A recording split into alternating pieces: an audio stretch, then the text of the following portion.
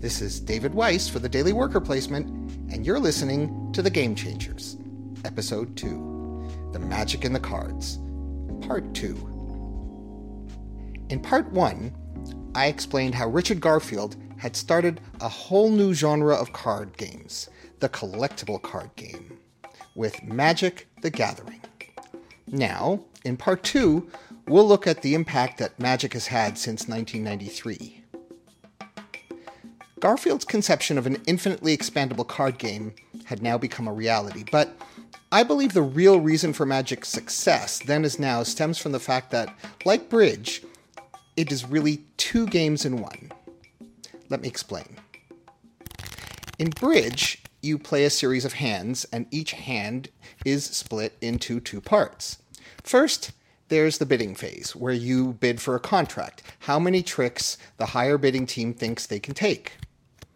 This is made difficult because no one knows exactly what cards anyone else has. It's not just guesswork. There are elaborate bidding systems which allow players to signal to each other, opponents as well as teammates, approximately what you have in your hand. But you never entirely know for sure until the hand is actually played out, which is the second part. The execution of the contract, or the defense against it, relies on the information players gleaned from the bidding, yes, but it requires a whole different skill set, with techniques like drawing trump, ruffing, finessing, and so on. There are entire books just on bidding, and just on the playing. Two interdependent parts. Remember, it was Garfield's intention that Magic should encourage players to build decks so as to maximize the power of their cards, and in that, it certainly succeeded. Deck building is a huge part of any Magic player's experience. First, you have to decide what one, or at most two types of land you want to base your deck around. Each land type specializes in certain kinds of cards. Green has lots of creatures, blue has lots of counterspells, and so on. Dual land decks are harder to play because you have to draw both types of land to make your powerful cards work, but the payoffs can be huge. Then you have to decide what style of play suits you best. Aggro decks are all about doing damage through direct attacks and creatures. Control decks are sort of the opposite, with cards that will help you absorb damage or counterattack spells, and in general keep your opponent tied up. Mid-range decks are sort of a mixture of the two, where you spend the early game on defense getting ready to lay down some super damaging creatures later in the game. Finally, combo decks are built around individual cards. Everything is about getting that card, or combination of cards, into your hand and onto the table. They can be very vulnerable, but really satisfying to pull off. Every month, Wizards of the Coast releases a new set of cards, which gives fans of each land and each playstyle new strategy options, and triggers a reevaluation of Magic's meta. In tabletop, meta is the term that refers to the discussion about the strategy and psychology behind a game. What works, what doesn't work, moves and counter moves, and in games with social deduction, which we'll cover in episode 8, who's on your side and who's a dirty, stinking traitor. But the thing about Magic is, the best deck in the world doesn't guarantee success. You still have to play out the match, and therefore subject yourself not only to the randomness of the cards, but also the skills and psychology of yourself and your opponent. Here's where there is plenty of room for bluffing, misdirection, and intimidation, not to mention straight-out tactical card play. It is these two distinct, yet interdependent phases, deck building and card play, that made Magic a game changer, and a hit from its appearance in 1993. The original print run was 2.1 million cards, and yet sold so quickly that Wizards were reluctant to advertise because they couldn't keep up with the demand. And even as Wizards released Magic, Garfield was already working on the first expansion. It was his intention that the game would reinvent itself, changing its name as well as the design on the backs of the cards with every release.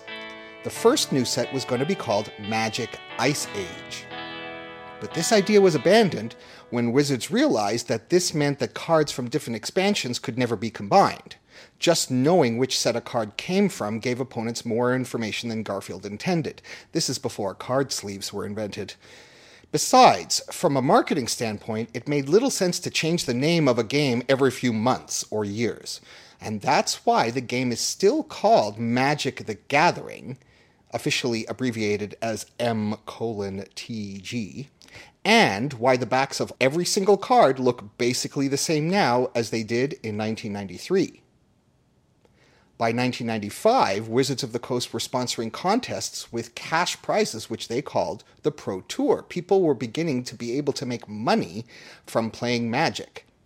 As for Garfield, the success of Magic made him a wealthy man and an object of adoration and obsession to millions of fans around the world. He could have ridden the Magic train forever, but he did the unthinkable instead. He stepped away. As he admitted in an interview, he was essentially a loner, not a collaborator, and Magic had grown so big that the need to constantly be developing new cards and card sets was more than just a one-person job. Plus, as is the way with many mathematicians, he'd already proven his theorem, the concept of a collectible trading card game. The rest, as they say, was trivial, quote-unquote. So although Garfield would return every few years to look in on things and work on some later sets, he was ready to move on. He'd already thought of some ways to tweak Magic's format and a theme that would mesh with those ideas perfectly. And we'll talk about that later in this episode. The real proof of Garfield's concept was the number of imitators which were published in its wake. After all, reasoned designers and publishers, players love this collectible card game concept, but not everyone wants to be a wizard. So you had CCGs about vampires, samurai-era Japan, the Star Wars universe, and even the SimCity video game. It was this last game, the SimCity card game, which finally got me hooked into CCGs. When I first read about Magic in the pages of Games Magazine, I knew that I could so get sucked down that rabbit hole of buying pack after pack after pack of cards, just like when I was a kid buying hockey cards. But I was fresh out of school and struggling to make a living, so I knew that that was not a door I could go through right now. On the other hand, I'd been playing SimCity from its first release in 1989, so the idea of a card game that tried to do the same thing was catnip. For a few months, I was transported back to my childhood collecting hockey cards. The excitement of opening each pack of boosters, the thrill of finding a much-wanted rare card, the resigned accumulation of having umpteen copies of dull common cards, and on top of that, there was a game to be played. Alas, though it had a good design behind it, including Darwin Bromley, who we'll meet again in episode 5, the game was overcomplicated, requiring players to keep track of too many things at the same time, like population, electrical connections. Tabletoppers call a game like that fiddly. Furthermore, the published rules had more than their fair share of holes and ambiguities.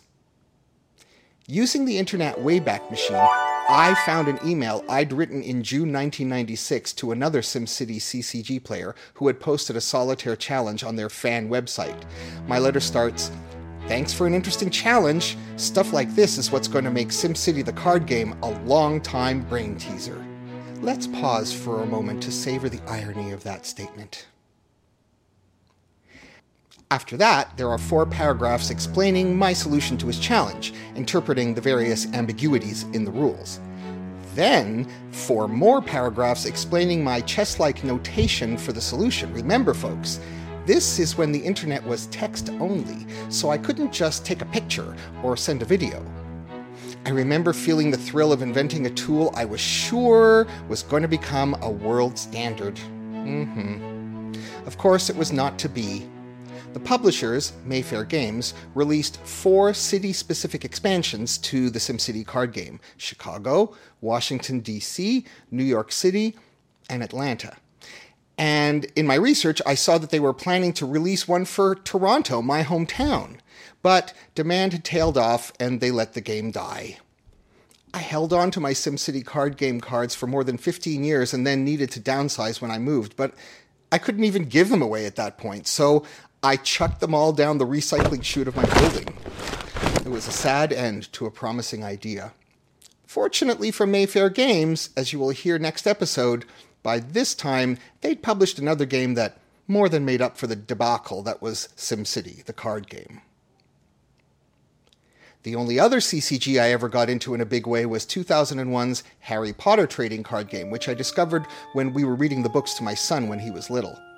It turned out that it was, and is, a very credible introduction to Magic-style CCGs. Instead of lands, you play lesson cards, potions, charms, transfigurations, and so on, to give yourself the knowledge you need to play your characters, creatures, and items. Plus, the game was only recently dead at that point, i.e. no longer in print, and that meant that cards were easy to find and yet not ridiculously expensive, which is what happens when the secondary market for a game dries up as copies end up in collectors' hands. Meanwhile, things were happening in Japan which would expand the audience for collectible card games beyond even Magic's wildest dreams. The Nintendo Game Boy had been released in 1989 and had been an immediate success. As a popular handheld console, it attracted hundreds of titles, including, in early 1996, a pair of games centered around collecting, training, and dueling with a variety of fantastical creatures. And those games were called Pokémon Red and Pokémon Green. The games were the brainchild of Satoshi Tajiri, who based the idea on his childhood obsession with beetle collecting. Although sales of Pokémon were initially not great, by the end of the year the game had become so popular that Media Factory, the Japanese magazine publisher, commissioned and issued the first set of the Pokémon trading card game. The tagline for Pokémon was, "Gotta get 'em all," and now fans could collect Pokémon in the real world as well as on their Game Boys. For millions of children, the appeal of the cards ended there, as fodder for trading, even though the underlying game was solid enough, based as it was on Magic. As of March 2018, 25.7 billion Pokemon cards have been sold worldwide. By comparison, according to Wizards, over 20 billion Magic cards were sold between 2008 and 2016. There have also been a slew of Pokemon-themed games with a board. Pokemon Master Trainer, Pokemon Monopoly, Pokemon Battling Coin Game, and my favorite, Pokemon Munchin' Munchlax, where players launch chips at a motor-powered rotating head of Munchlax, batteries not included. Another Japanese franchise, which has arguably done better than Pokemon, is Yu-Gi-Oh!, which began life first as a manga, then a TV series, and finally as a CCG in 1999. Over 20 billion cards of Yu-Gi-Oh! Have been sold, and like Magic and Pokemon, there's a robust global competition scene. And like Pokemon, there are plenty of non-card-based tabletop spin-offs for Yu-Gi-Oh! Too. But aside from Pokemon and Yu-Gi-Oh!, only a few CCGs have attracted even a fraction of Magic's fanbase, including Garfield's next project, Netrunner, released in 1996. Netrunner had a cyberpunk theme very influenced by books like William Gibson's Neuromancer. It broke the template which Garfield had himself set of each player having the same goals and drawing from the same set of cards. Netrunner was asymmetric. One player was the evil corporation trying to accomplish its evil agenda and used one set of cards, while the other was the runner, or hacker, trying to break in and steal all that vital and profitable information, and they used a second different set of cards.